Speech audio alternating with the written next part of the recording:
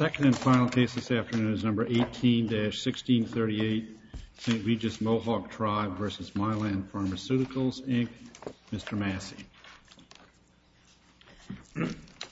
Thank you, Your Honor. May it please the Court, Jonathan Massey for the appellants, and with me at council table is Marcia Schmidt, representing the St. Regis Mohawk Tribe. With the Court's permission, I'd like to ask for 5 minutes for rebuttal. Our position is that tribal immunity in the IPRs is the logical conclusion of the system enacted by Congress. In creating IPRs in 2011, Congress deliberately chose an adversarial adjudicatory party-based model for IPRs rather than the agency-led inquisitorial model of reexaminations. The SAS Court made that clear. Congress chose a model that the Supreme Court and this Court had recognized would trigger sovereign immunity. Doesn't the Supreme Court case in oil states undermine your position? I mean, in oil states, first of all, they decided that a patent is a public franchise, right? That's correct. And also the Court went on to say that when a patent is granted, it's granted with expectation that it could be subject to review, even cancellation. Yes. That's right. And it's given the government the authority to do just that. Well, it's given the government the authority to do it with respect to every patent. The question is, does it trigger sovereign immunity? We don't disagree with anything in oil states. We actually think it supports our position because it recognizes that IPRs are a court-like, that's the phrase the Court used, a court-like procedure before an adjudicatory body composed of judges. It said that it wasn't a form of the judicial power for purposes of Article 3. We agree with that. There's no Article 3 violation. There's no Seventh Amendment violation, as Judge Dyke noted. There are very significant differences between an IPR and a suit before a federal court. Well, there are differences, but the question, there were differences as well in FMC and in VASCAP, differences between interferences and federal court suits. A director had to declare an interference in VASCAP. It wasn't filed like a normal federal civil action. In FMC, there was an administrative adjudication that bore a lot of differences from federal courts. For example, FMC could not even enforce its own order. It had to go to the Attorney General. So while an IPR can cancel a patent's validity, the FMC decision had no effect. It had to rely on the Attorney General to enforce it. The FMC proceedings also weren't triggered automatically. The FMC proceedings occurred when a complaint was received. Then the FMC had to make a decision whether the complaint had been satisfied. It was ordered, the statute, which is 1710 subsection B. And that but yes. FMC makes clear that there's nothing wrong with starting a proceeding that's initiated by a private party. It says that very explicitly. That's correct. It didn't tarry over the question, how exactly was this commenced? And it's the same, I think, SAS makes clear here, that even though an IPR, the director plays a role in instituting the IPR and thereafter plays no role, I mean, there's no participation by the PTO solicitor or the director in the IPR. Well, unless the petitioner withdraws. Well, but even then, the PTO solicitor doesn't come in and take over the prosecution. The panel just handles the case. That happens in the FMC situation as well. In FMC, if the respondent didn't show up, the rules provided that an adverse judgment could be entered or the investigation could continue, and the FMC could continue with the proceeding. But I think the main point I want to make is that the Article 3 question is not the same as the sovereign immunity question. That we're not arguing that there's a violation of Article 3, which is what oil states was concerned with. No, but what we're trying to do is to decide whether tribal immunity applies in this hybrid type of proceeding. This proceeding has many of the trappings of civil litigation, as you've eloquently articulated in your briefs, but at heart, it is reconsideration of the PTO's own prior grant. So is it enforcement action when it's really just a reconsideration, as oil state says, of the PTO grant, or is it more like civil litigation between two parties where both parties have something at stake? Right. And both parties don't have something at stake in this case. Only the patentee has something at stake in the IPR context, and it's the reconsideration of the prior grant. So I understand all the reasons you've articulated for why this is like a civil litigation, and Justice Gorsuch certainly helped you a lot by 3 separate places analogizing it to civil litigation. But then the majority in oil states didn't help you, and he's in the dissent. By the way, those 2 cases really come to loggerheads here in this exact instance for us, I think, because it's a hybrid proceeding. So which side of the line does it fall on and why? Right. Well, I think Congress made that decision in 2011. I mean, the House report made clear that it was a significant change in approach, right? The House report says You can't say Congress made this decision. Congress didn't speak to tribal immunity anywhere in this statute. No, but what so for you to come in and just to suggest to me that Congress decided this case in 2011 is nonsense. No. What I'm saying is Congress deliberately chose an adjudicative model. It said, the House report says, and this is Blue Brief, page 21, Congress decided, quote, to convert. I'm sorry. I don't care what the House report says. Okay. And if you knew anything about me, you'd know that. But beyond that, you've got Supreme Court justice saying it 3 times over. You don't need to rely on some House report. We've got to follow them. I don't have to follow a House report. Right. But I do have to follow the Supreme Court. So you're on better footing telling me what the Supreme Court said than you are what some random House report said, which is not the law. That's correct. Oh, I agree.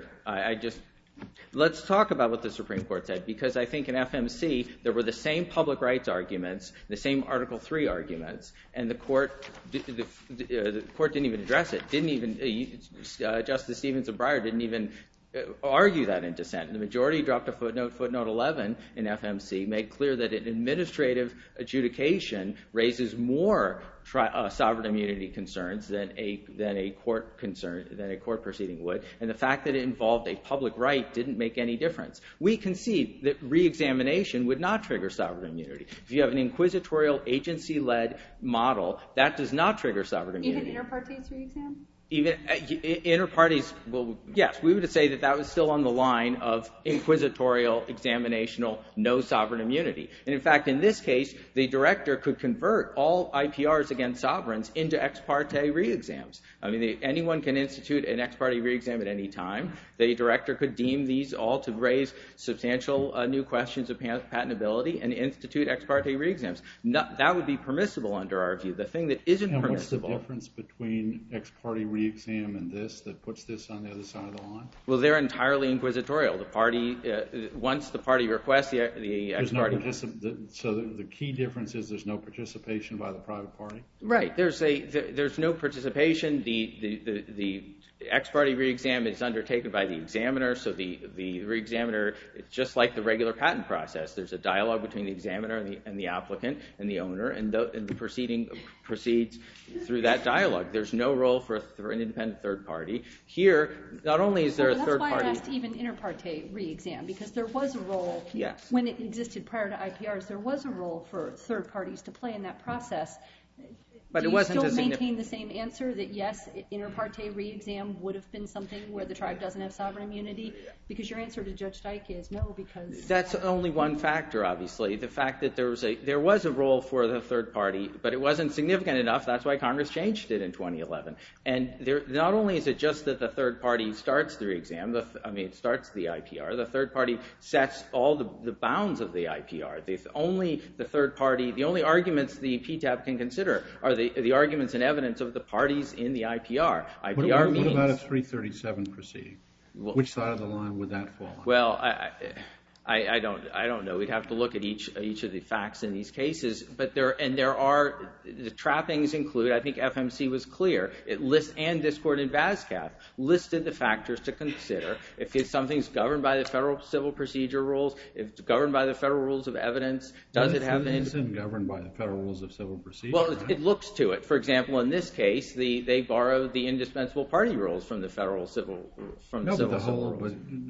Well, that was... There's a huge difference between the way IPRs are conducted and the way a trial is conducted. Of course, and so is FMC. FMC didn't proceed like a courtroom proceeding. It had depositions. It had a hearing. FMC was much less adjudicatory, frankly. There was a harder case than this case. The FMC had one small role of adjudication. It was a policymaking, rulemaking, investigatory body, and it took the position before the Supreme Court. If you look at the government's briefs in the FMC case, it said, we just use adjudications to develop evidence so we can understand. What happens in a case, in a trial case, what happens when the petitioner or the claimant abandons a case?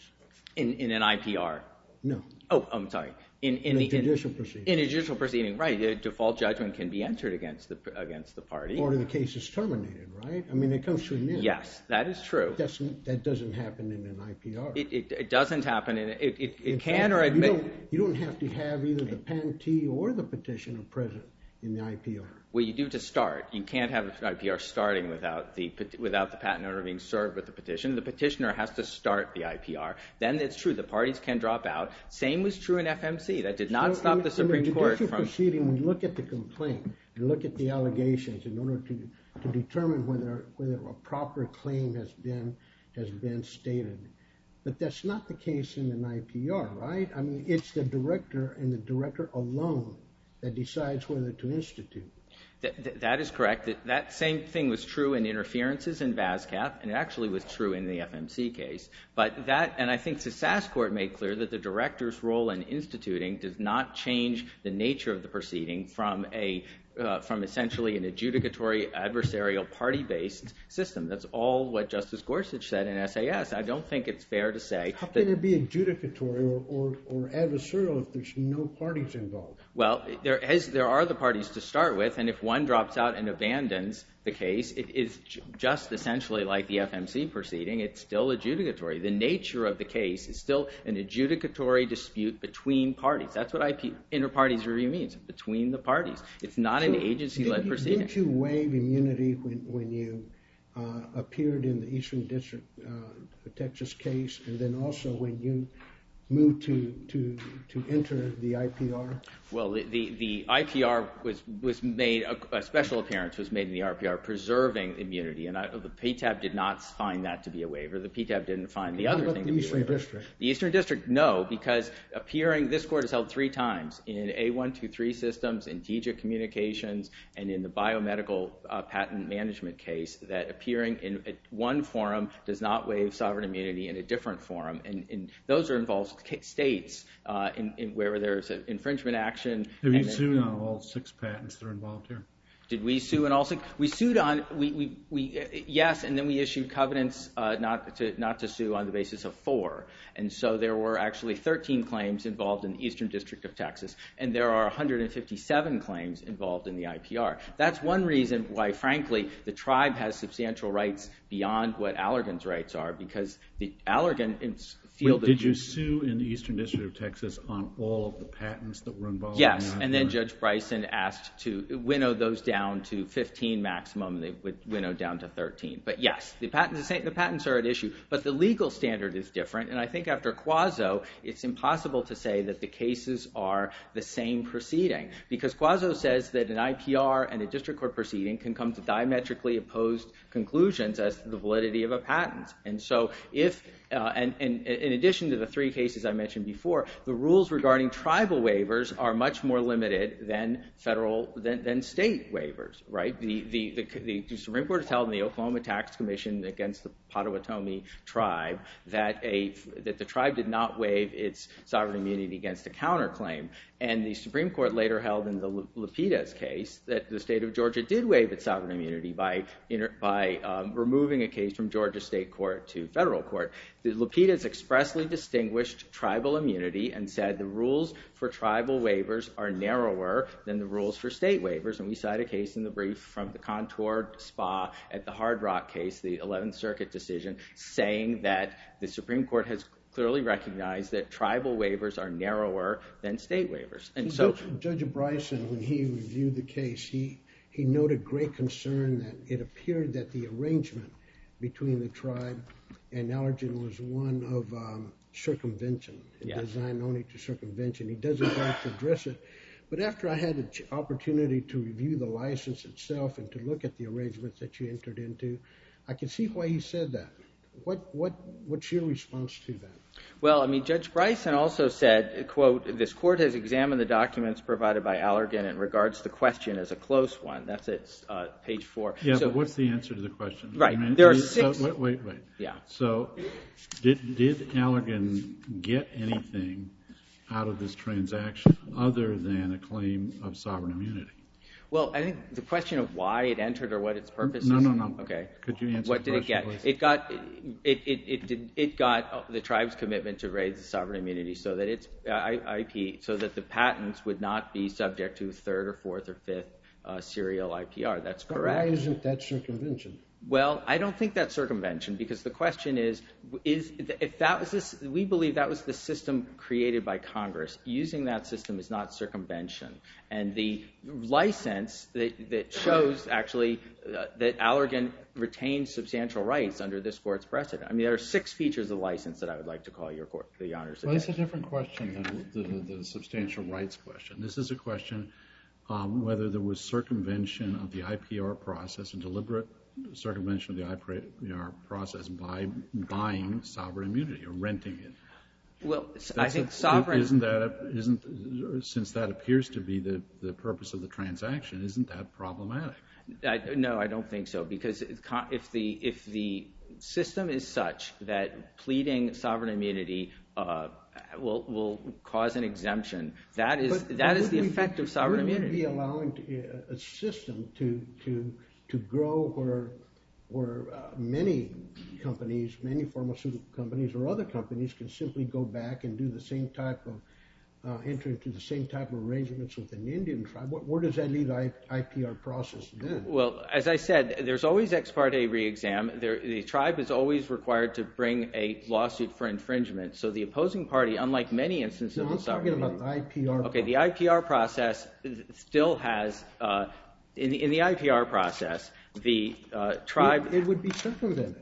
Well, it would be changed from an inter partes to an ex parte re-exam. But the question of sovereign immunity always has... That's not what the law contemplates. Well, it does, because we think Congress enacted this in 2011 after 9 years previously. The courts had made clear that if you create an administrative adjudication between private parties to enforce the federal statute, that will trigger sovereign immunity. And so if that's the system created by Congress, it's not a circumvention of it. If that's the case, why didn't Congress write into the AIA immunity? Well, it didn't. Of course, it's considering it now, and that's where the ball belongs. I mean, the same arguments were made in Bay Mills and Kiowa Tribe, change tribal immunity in commercial transactions. And in every instance, the court has said this is Congress's job to change the law if it wants to. It's not the court's job to narrow sovereign immunity, and the default rule is tribal sovereign immunity. Yeah, States can do the same thing. It is our job to apply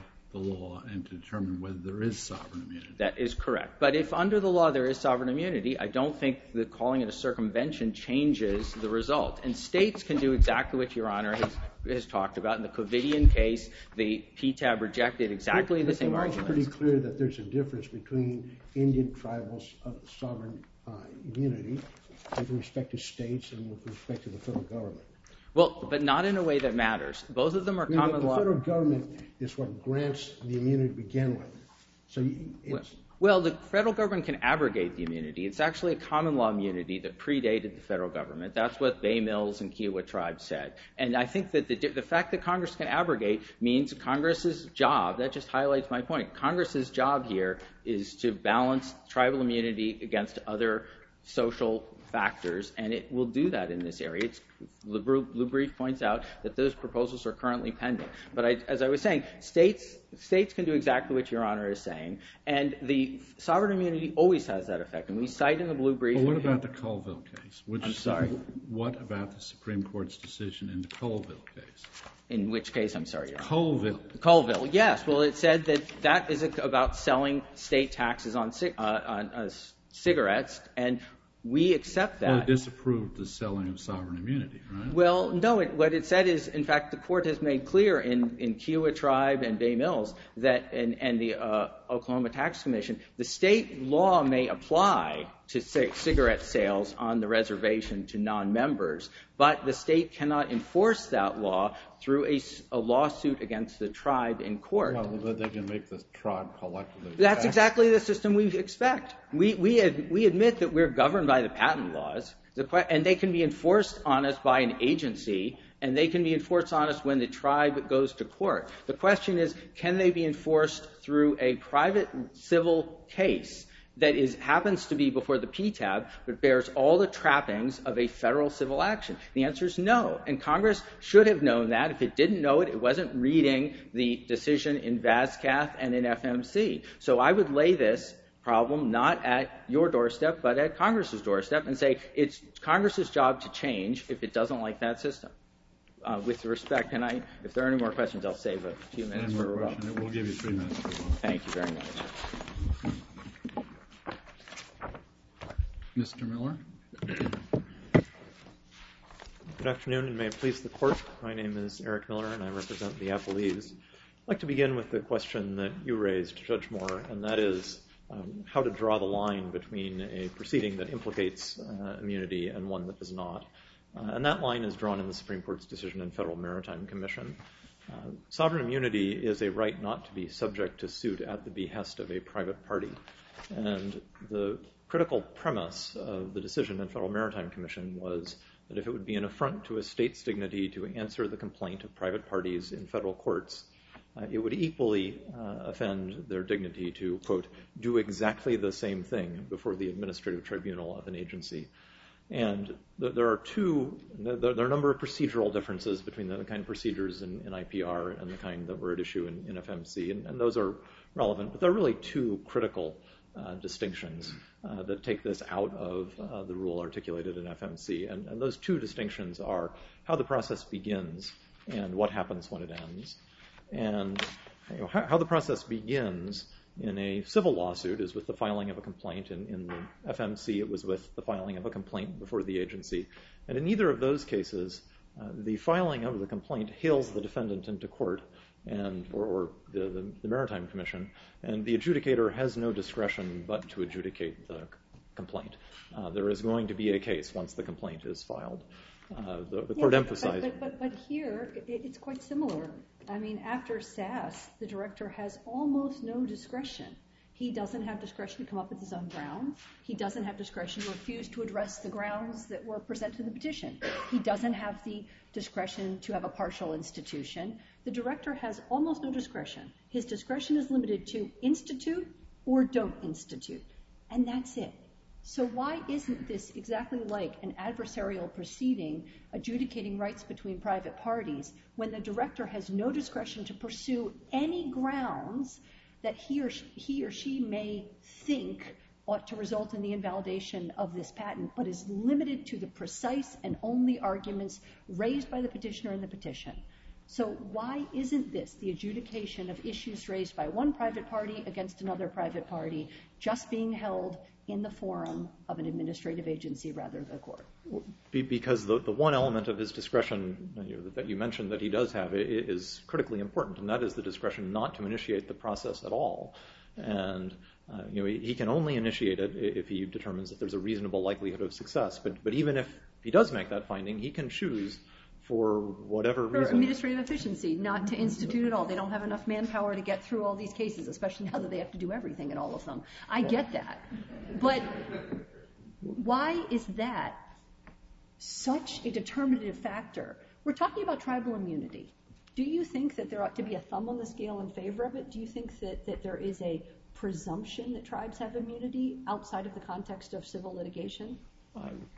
No, there is not. How about in the context of civil litigation? Well, in the context of civil litigation, there's not a presumption that the law is that they have immunity in the context of civil litigation. So we have a hybrid proceeding, which the most recent case from the Supreme Court says in 3 separate places is effectively a civil litigation between parties. It's an adversarial proceeding between parties. What do we do with that? So this is as far from an administrative enforcement action as I can imagine an administrative proceeding being. It is as close to civil litigation as I could imagine one being. Well, the discretion not to initiate the proceeding is important, and that's something that the court emphasized in Federal Maritime Commission. It's something. I just don't know why it's so. Why is it so important? Tell me why that is so important, because it's all you've got left now that SAS came out. Well, I mean, so at page 764 of the decision in Federal Maritime Commission, the court emphasized that In that case, of course, the Maritime Commission had no discretion, and the court said if they did have discretion, then there would be political accountability. Right? If the tribe is asking, or if somebody is looking at the proceeding and asking, why is the tribe here? Why is this proceeding going on? I'm sorry, what page? 756? 764. There's a discussion of the political accountability considerations that would be present.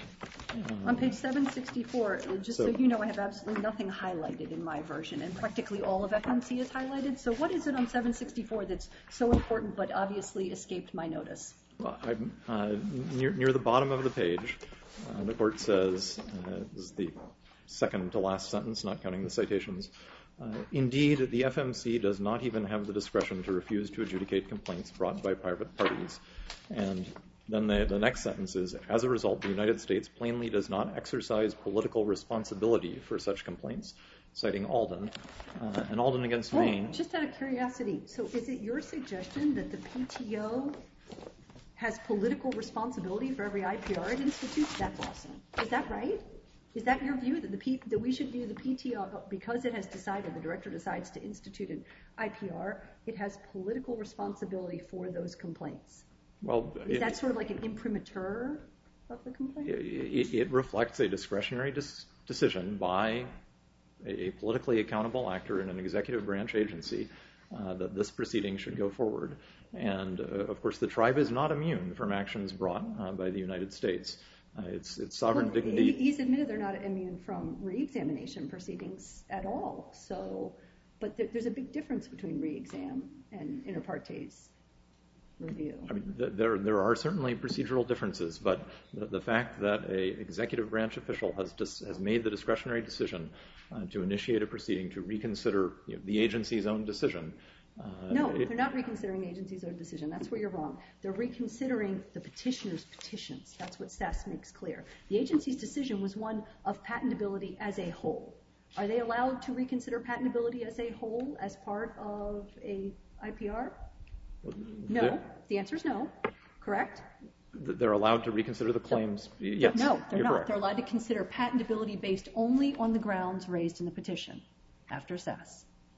Yeah, So but that's not effectively reconsideration. No, that's reconsideration of a of decision one that issue of patentability. It's not reconsideration of patentability. There could be many issues of patentability that ought to render these claims invalid, but the agency would normally be permitted to do all of those in a re-exam, well, not even a re-exam, in normal prosecution, but they can't in an IPR, can they? It is not a full reconsideration of every aspect of the decision, but it is a reconsideration of part of the decision that they made. And this brings me to the second. But there are other features here also. That an IPR is not necessarily commenced by someone who has an interest, the kind of interest that would lead to the commencement of a litigation in district court. It could be anybody. Anybody can initiate an IPR. Right? That's right, Your Honor, and that's an important point. It doesn't have to be somebody who, it can be initiated by somebody who does not have Article 3 standing, and once it's initiated, they can drop out. And the question was asked about, how does that compare to civil litigation? And I think the answer was that judgment can be entered against a plaintiff who drops out. In fact, if the plaintiff drops out, judgment must be entered against them because there's no longer a case or controversy. But here, of course, the party doesn't have to pursue it. Once it's initiated, the director and the board can decide to proceed. And so that further illustrates that what's really going on here is an agency action, reconsidering a prior agency action. But still, at the end of the day, the agency's acting as a referee throughout the IPR proceeding. But is that correct? In some respects, but in the sense that's relevant to the analysis of the immunity question, this is an agency not adjudicating a private dispute between private parties, not, as Oil States tells us, a matter that from its nature would be the subject of a suit of common law. It's a second look at the agency's administrative decision. And when the IPR ends, the only thing that can happen to the patentee is the cancellation of the public franchise that they were issued by the agency in the first place. So there's not... I don't understand why you keep saying it's a second look at patentability. The only thing that the director can do in an IPR is review only and limited to the precise grounds articulated in the petition. So it's not a redo of patentability. It's adjudication of particular issues and arguments raised by one party. Well, the second look concept wasn't mine. It's what the Supreme Court said in Quozo and reaffirmed in Oil States, and it is a narrowly focused look. But petitioner... neither Quozo nor Oil States addressed the director's discretion the way SAS did. SAS is the heart of the director's discretion, and Justice Gorsuch makes it clear he has only the smidgen of discretion, and that's whether to institute or not. But in your argument is that smidgen is enough to get us into the land of waiver of tribal immunity. That's right. The petitioner gets to frame the question, but it's up to the director to decide whether or not to answer it. And the director can choose not to answer it at all. And if he does decide that he wants to answer it, then the reason that there's a proceeding involving the tribe's patent is not that they've been hailed into court by a private party. It's that a politically accountable official at an executive branch agency has made a decision. What do you mean the director having to answer? It's not the same as institution. That's what you do mean, right? The director can institute or not institute? Right. And so, I mean, but by making that decision, he decides whether or not he's going to answer the question posed by the petitioner. He can say, I'm not going to institute, and I'm not going to take another look at patentability. And if he does that, then there is no proceeding. So I thought I heard St. Regis concede that the tribe is not immune from ex parte re-exams. Does that help your case, and if so, how? Well, it does. I mean, and certainly there are procedural differences between them, but on the key reasons, the reasons that they are correct to make that concession apply equally here, and that is that it's a process that begins with a discretionary decision of the executive branch official and ends only with the cancellation of a public franchise, not with monetary or injunctive relief of the sort that would be entered by a court. And so what the tribe's position here really amounts to is that they have the sovereign prerogative to assert immunity to shield their public franchise from reconsideration by the federal sovereign that issued it. And so in the IPR, you have only one remedy at play, right? That's right.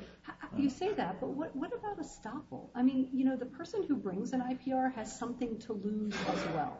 The right to have an Article III tribunal adjudicate not only the particular validity claim that the PTO has picked up, but anything that person could reasonably have brought at the time they brought the IPR. So the person on the other side does have something to lose. You framed it as though they don't. You framed it as though all that there is here to be lost is the patent by the tribe. But the person who brings an IPR does have something to lose. In this case, for example, you could lose the right to have an Article III tribunal adjudicate not just these issues, but all issues. Well, that's certainly true, Your Honor, but there's nothing the tribe has identified or that I'm aware of in the law of sovereign immunity that would suggest that that should give them a greater prerogative to be free from the proceeding. The fact that it potentially burdens us in some way. That's the petitioner's problem. Another way, though, isn't it another indicia of the fact that this is an adversarial proceeding akin to civil litigation where both parties have something at stake, unlike a grant of patent or a re-examination where there isn't an ex parte re-examination, there isn't the same stake. Well, in some cases the petitioner can have something at stake, but I think a key point here is the one that Judge Dyke raised earlier, which is that the petitioner doesn't have to have Article III standing. They may not be somebody... But you do, and there is a litigation here. Well, we do, but the Supreme Court has never, so far as I'm aware, suggested that the immunity question should be determined by the nature of the proceeding, not the particular particular private entity that happens to be involved in it. And the nature of this proceeding is it's one that was meant to, as much as possible, replace civil litigation's need to resolve validity issues by taking them back to the expert agency. So it was meant to be a substitute for civil litigation. Now, Congress opened the door broader than that. Surely they did, and that maybe makes a difference in this case. But it was meant at heart to be that. But regardless, I mean, that is one way to characterize the purpose of it. Well, if that's true, if you look at it, it's replacing civil litigation. In this case, the tribe commenced the civil litigation, which is then being continued before in the IPR. So you would think maybe there's a case for waiver there. Right. Indeed, there is, Your Honor, and we have argued that here, and that is another basis for affirming the board's decision that they. So you think that if a tribe waives its right to sovereign immunity in one forum for an issue, it's waived its right to sovereign immunity in all forums? Not necessarily, but the test that this court has applied is. That waiver is not necessarily limited to the same proceeding, but it turns on the potential for unfairness and inconsistency. What case are you referring to? Vascath says that. No, but that's the same proceeding. Well, and Regents of the University of New Mexico refers to the fairness and consistency. Well, biomedical suggests that it's continuity of the same proceeding. The question is whether you view an IPR that grows out of a district court litigation is in some sense a continuation of that proceeding, which is what there has been some suggestion about in the history of the statute. Yeah, that's right, and I think that is certainly one way to view it, and that is an appropriate way to view it here because the tribe has brought an action to enforce the patents. It's invoking the benefits of the patent system and at the same time trying to assert its immunity to bar another aspect of the very same system at the same time involving the same patents. Most of the waiver jurisprudence lies between a party and a state, but there is a strong presumption against waiver of tribal immunity, isn't there? Unless it's been expressly expressed, unequivocally expressed. There is also a strong presumption against the waiver of state. Where in this situation has that type of expression been made? The conduct amounting to the waiver is the bringing of the action in the Eastern District of Texas, and there is, with respect to state immunity, also a strong presumption against waiver. And if I may, there was some sort of potential waiver if the tribe had brought a civil litigation and then in an IPR, a concept that I'm finding very difficult to fathom. But if there was such a thing, wouldn't cases like Kroll and Masonette versus Robles, which come from the regional circuits, cut against that notion? Because both cases say when a tribe steps in, or a state sovereign steps in to a litigation, this is civil litigation, steps in as the person who assumes the rights and owns the property, and they step in, even though if a litigation was started by someone who didn't have immunity, the tribe and or the state can then assert immunity midstream, mid-litigation to end the whole thing. So why wouldn't that scenario play out similarly here with regard to your notion of waiver? So there are a couple of distinctions there, and we're picking up on Masonette Robles, the First Circuit case in particular. In that case and in the other cases that the tribe is relying on, the transfer was from an entity that had a fairly close relationship to the state, to a state agency. It was not a complete stranger to the transaction coming along and purchasing the right that was the subject of the litigation. And the First Circuit... But the first entity did not have immunity. Well, and only when the second entity became the effective owner of the interest was the ability to assert immunity permitted, and it was in fact permitted midstream, mid-litigation. That's right, but my point is that there was a pre-existing relationship. It was not purely a sale of immunity. They're not circumvention cases. That's right. Well, that goes to the sham issue. That's a totally different issue than waiver, isn't it, from a legal standpoint? It is a separate issue, but I was just identifying that as one distinction that I think is important to bear in mind here. And how? I don't see how, as a legal matter, that bears anything on waiver. Well, going back to waiver, so in Maisonette Robles specifically identified and distinguished a case in which an Indian tribe purchased real property that was already the subject of litigation, and suggested that in that case, and that was a case where the court had found that there was a waiver of immunity in purchasing the property that was already subject to the litigation. And so the court treated that as a different scenario, and that is much closer to what we have here, where, of course, the litigation had commenced in the Eastern District of Texas. The IPR proceeding had not only commenced, but was a week away from the oral hearing. And then the tribe came in purportedly purchasing the patents subject to all of that, and is now asserting immunity. And I think one can characterize that as circumvention, or one can equally say that that's conduct that amounts to a waiver. But I think both of those are valid ways of looking at it. Okay, I think we're about out of time. Thank you. Thank you, Mr. Miller. Now we've got Mr. Freeman.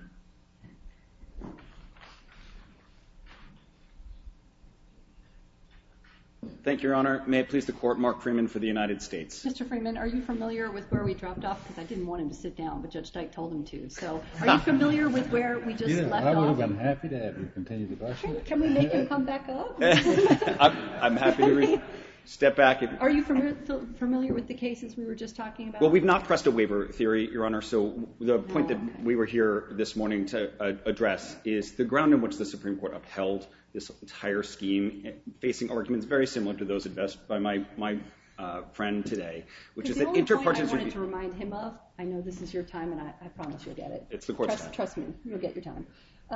Was that the lease, the purchase agreement in the Mason-Robles case said that it was subject to the pending litigation. So the actual contract spelled that out. There you go. All right. Thank you, law clerk. Go ahead.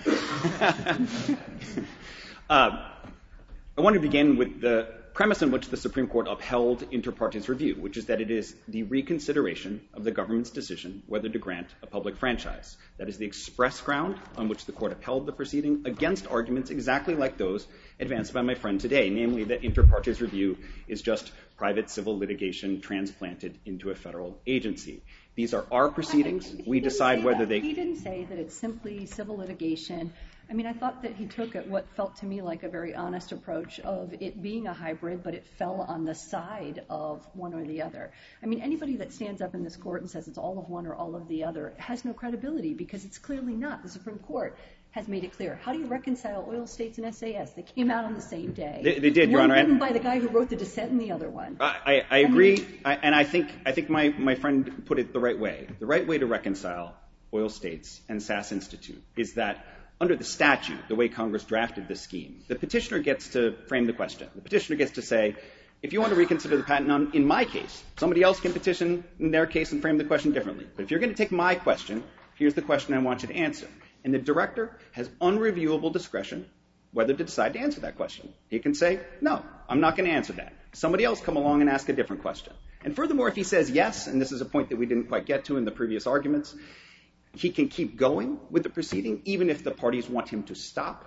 And then when he issues a decision, what comes out is not, like in Federal Maritime Commission, personal remedy specific to the plaintiff. That was a reparations order. What comes out is a certificate issued by the director of the U.S. Patent and Trademark Office under Section 318. So does that really make a big difference that in an IPR, the sole remedy is focused on the patent itself, not on any type of damages or sanctions or reparations? Your Honor, I think that underscores what the reasons why the Supreme Court concluded in oil states that what these proceedings are reconsiderations of the government's decision to grant the patent in the first place. And just to look at that certificate that comes out. To correct an error. I mean, basically that's what the IPR is supposed to do. Yes. In the oil states. Yes, and what comes out at the end is a certificate issued by the agency charged with administering the federal patent laws that either amends or cancels or affirms the claims of an issued patent. And that certificate is good against the world at large.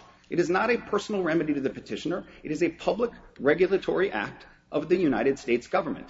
And no Indian tribe has a sovereign right to prevent the United States government from making that public regulatory act. Why isn't that enough? I mean, why isn't it enough to say that an IPR is not a suit in law?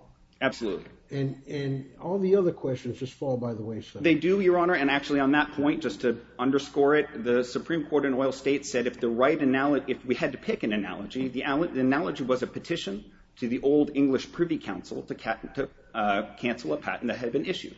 Now, nobody would think that just because that petition to the Privy Council in colonial or pre-colonial England was begun by a petition by a private party, that it was the private party's cancellation of the patent. It was the English Crown's cancellation of the patent. And for the same reasons, what is happening here is it is the United States Patent and Trademark Office's decision to reconsider whether it granted the patent in the first place. We have political accountability. District courts also have the right to cancel a patent if they conclude at the end of a litigation it should be canceled? As a defense to a patent infringement action, yes, Your Honor. No, they don't cancel the patent. Exactly. They do not cancel the patent. What they declare is that the claim was invalidly granted. And to your point, it is true that now, in the world of blonder tongue, the remedies look similar in some general high-level sense. But they're not. Because after all, you have to have standing to bring a declaratory judgment action. You have to have a concrete Article III case or controversy to get in a district court. What you don't have to have is that sort of controversy to get in front of the U.S. Patent and Trademark Office. Because this is our decision for which we are accountable, it is an action of the United States government against which an Indian tribe does not have sovereign immunity. And for that reason, we would urge the court to hold that the board correctly said this proceeding can proceed. In antitrust litigation, my recollection is from the Supreme Court cases that in order to cancel a patent, that it has to be brought at the instance of the United States. Is my recollection about that correct? I think that is correct. I'm not going to vouch for sure. I mean, we know that particularly before the 1952 Patent Act in the era of Univis, Lenz, and some of those early antitrust cases involving patents, that the claims are typically brought affirmatively by the United States, just like in the Atlantic Telephone Telegraph case where the United States brought the action to cancel the telephone patent. And the point we make in our brief, of course, is that if a private petitioner came to the government and said, please file a civil action to cancel this patent held by an Indian tribe, there would be no immunity objection to that. Of course we can do that. And it wouldn't change the fact if we were told by Congress, when a private party does that, you must accept the claims they bring to you or not.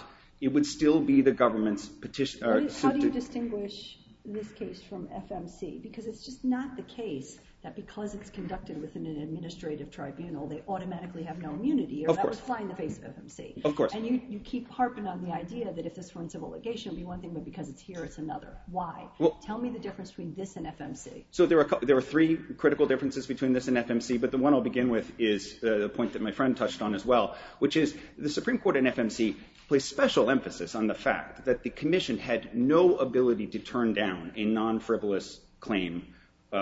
It was called a sworn complaint under the statute there, brought before the agency. They had to adjudicate it. And if the party didn't show up, the state didn't show up, they'd enter a default judgment. And the court connected that to an important principle in immunity law, which is political accountability. The court said, look, what Congress has effectively done here is placed in the hands of private parties the political accountability for imposing liability on a state, and that is impermissible. But the court went on to say, of course, that the Commission itself could have brought the very same proceeding, or furthermore, that it could have done so at the behest of a private party. The fact that everyone agrees in this case, the director of the Patent and Trademark Office could simply say, no, we're not taking your case. We're not instituting review on any patents held by Indian tribes. Means that, the fact that we could do that, means that if we decide to do so, it is our choice. We are politically accountable for it. We own that. When we cancel the claims, we own that decision, just like we own the decision to issue them in the first place. It is not hailing into court at the behest of a private party. It is a petition to the director to exercise his unreviewable discretion to institute a USPTO reconsideration. Does the PTO have the type of jurisdiction that it looks like it exercises in declaring statutes to be unconstitutional? To declare statutes to be unconstitutional? I'm not aware that this court has addressed that question. The Supreme Court in Elgin versus Department of the Treasury, as the court knows, addressed a similar question with respect to the Merit Systems Protection Board and said that there, although the board had declined to address the constitutionality of the selective service system that it was unclear why the board couldn't have addressed that question. And in other administrative cases, I'm thinking, for example, of the Lucia versus SEC case in the Supreme Court at the moment, administrative agencies regularly do address whether the statute violates the Constitution on its face. But if we're speaking in constitutional terms, I think we know the answer, right? I mean, that's what Oil States said. It said this proceeding is constitutional precisely because it involves the reconsideration of the agency. That's my point. The Supreme Court said that. Yes. Okay. Yes, and said it on a particular ground. And this goes back to a point you made, Judge Moore. Our point is not that because it involves public rights, inter partes review necessarily doesn't implicate immunity. Presumably, the Federal Maritime Commission case also involved public rights. Otherwise, it couldn't have been adjudicated in an agency. But can't it be wound up as part of the – I know, I'll hear your point in a second. But can't it be wound up as part of the decision-making? Can't the decision-making be a combination of the nature of the proceeding and the nature of the right at stake taken together in this weird hybrid universe that leads us to this conclusion about sovereign immunity that you want us to have, tribal immunity? I mean, couldn't it be a combination of the two? Or do you really think the nature of the right is not relevant to the analysis? It's not that I think it's not relevant to the analysis, but let me put it this way. There are some types of proceedings that simply by their nature do not implicate the immunity of a domestic sovereign. And the Supreme Court addressed that in a case cited in some of the amicus briefs called Tennessee Student Assistant Corporation versus Hood, 2004 decision by Chief Justice Rehnquist. And the question there, that involved a bankruptcy proceeding where a student tried to discharge debt held by a state. And the state said sovereign immunity. And what the Supreme Court said was, no, look, the nature of bankruptcy, and the court had held for many years that states can be subject to bankruptcy proceedings. And they said it didn't matter that those proceedings were adversarial in nature. It didn't matter, to your question earlier, the state or the petitioner had something to lose by having an estoppel-like effect, by having brought the claim in the first place. The point was, in bankruptcy, the states just didn't have an immunity objection to raise, and so the adversarial nature of the proceeding was irrelevant. I think the same thing is true here. If you just imagined that Congress enacted the very same scheme and said, except the day before the patent, the USPTO issued the patent, right? So Milan comes in and says, wait, I have expert declaration, I have prior art. You're about to make a mistake, USPTO, don't issue this patent to an Indian tribe. Now, in point of fact, the application was filed by Allergan, but suppose it was filed by the Indian tribe. I don't think anyone would think that the Indian tribe would have a sovereign immunity right to prevent the USPTO from hearing that evidence, even if it was proceeded on an adversarial basis. Now, we know from Oil States that all that inter partes review is that very same question conducted after the patent issued, and that there's nothing talismanic about the fact that the grant date came before it. Before you sit down, yes. Tell us what your position is on the circumvention issue. We framed the circumventions. We've not addressed a sort of antitrust-like circumvention or sham argument. What we've done is defend what the board said with respect to who is the actual patent owner here, and thus the proper respondent in the USPTO proceeding. We think for all the reasons given by the board, we can all kind of recognize a shell game when we see one, and what's really going on is that Allergan remains, for all practical purposes, the patent owner, and it can defend the proceeding. But the point I'd like to leave the court with is, if you don't address the threshold question of immunity in this case, you're going to have it in another case or one after that, because people will just write their contracts differently. And in fact, you already have pending, as the court is undoubtedly aware, a case posing the same question involving 11th Amendment immunity. We think the right way to dispose of this case and to provide guidance for the court and the parties in the bar and the agency is to explain that inter partes review is the agency's reconsideration of a decision everyone agrees it's entitled to make in the first place and simply does not implicate the immunity of domestic sovereigns. Okay. Thank you, Mr. Freeman. Thank you. Mr. Massey, we'll give you 7 minutes instead of 3.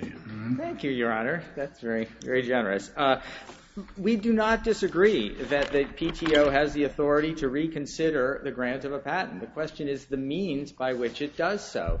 We concede that it could proceed by re-exam. We concede the United States could file an IPR and there would be no tribal immunity. But if the means selected to accomplish the re-examination or reconsideration objective are private, it resembles a private adjudication as in FMC, then there is there is sovereign immunity. And FMC was a public rights case, as my friend acknowledges. FMC involved docking rights at public ports. That you could imagine the agency making the same arguments. In fact, it did make exactly these arguments before the Supreme Court, saying our decisions do not implicate sovereign immunity because we need to be able to decide how to implement rules regarding docking at public ports, which are quintessential public rights. If we make a mistake, we need to re-examine them. They said this in the U.S. Supreme Court, we use private complaints as an investigatory tool to understand how to make our policies. All of these arguments were made. And what the Supreme Court said was if you use an adjudication, an adversarial adjudication between private parties,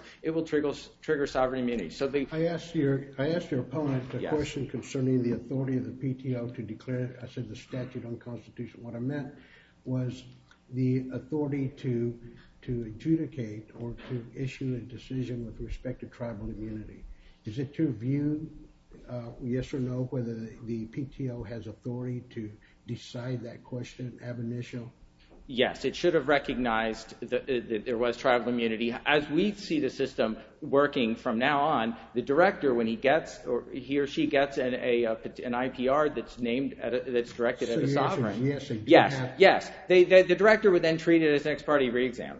That's how we think the process should work. If the director deems that there is a substantial new question of patentability, then the director should commence an ex parte re-exam. That would be a simple way of having the system operate. I don't think that the remedies, there was discussion of the remedies making a difference, because in the remedy situation, in the IPR situation, the PTO is issuing a certificate and so on. The FMC is very clear that the kind of remedy issued is irrelevant. In FMC, there was essentially no remedy because the commission in that case couldn't enforce its own order. And so the dissent, it goes on at length about, well, the Attorney General would have to bring the lawsuit, and there's no sovereign immunity. You're running out of time. Yes. If you want me to discuss the institution, the director's decision to institute, I think Judge Moore was absolutely correct that the SAS case means that the petitioner frames the issues, and the PTAB can't make a decision outside those issues, and so the director's... This time, can I actually ask my question instead of having you answer one that you made up in your head? I'm sorry, yes. Right.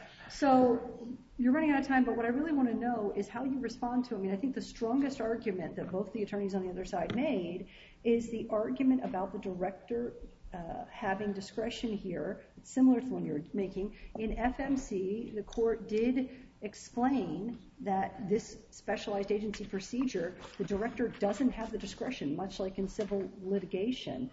It didn't have the discretion to say no. Right. That seems like a powerful point.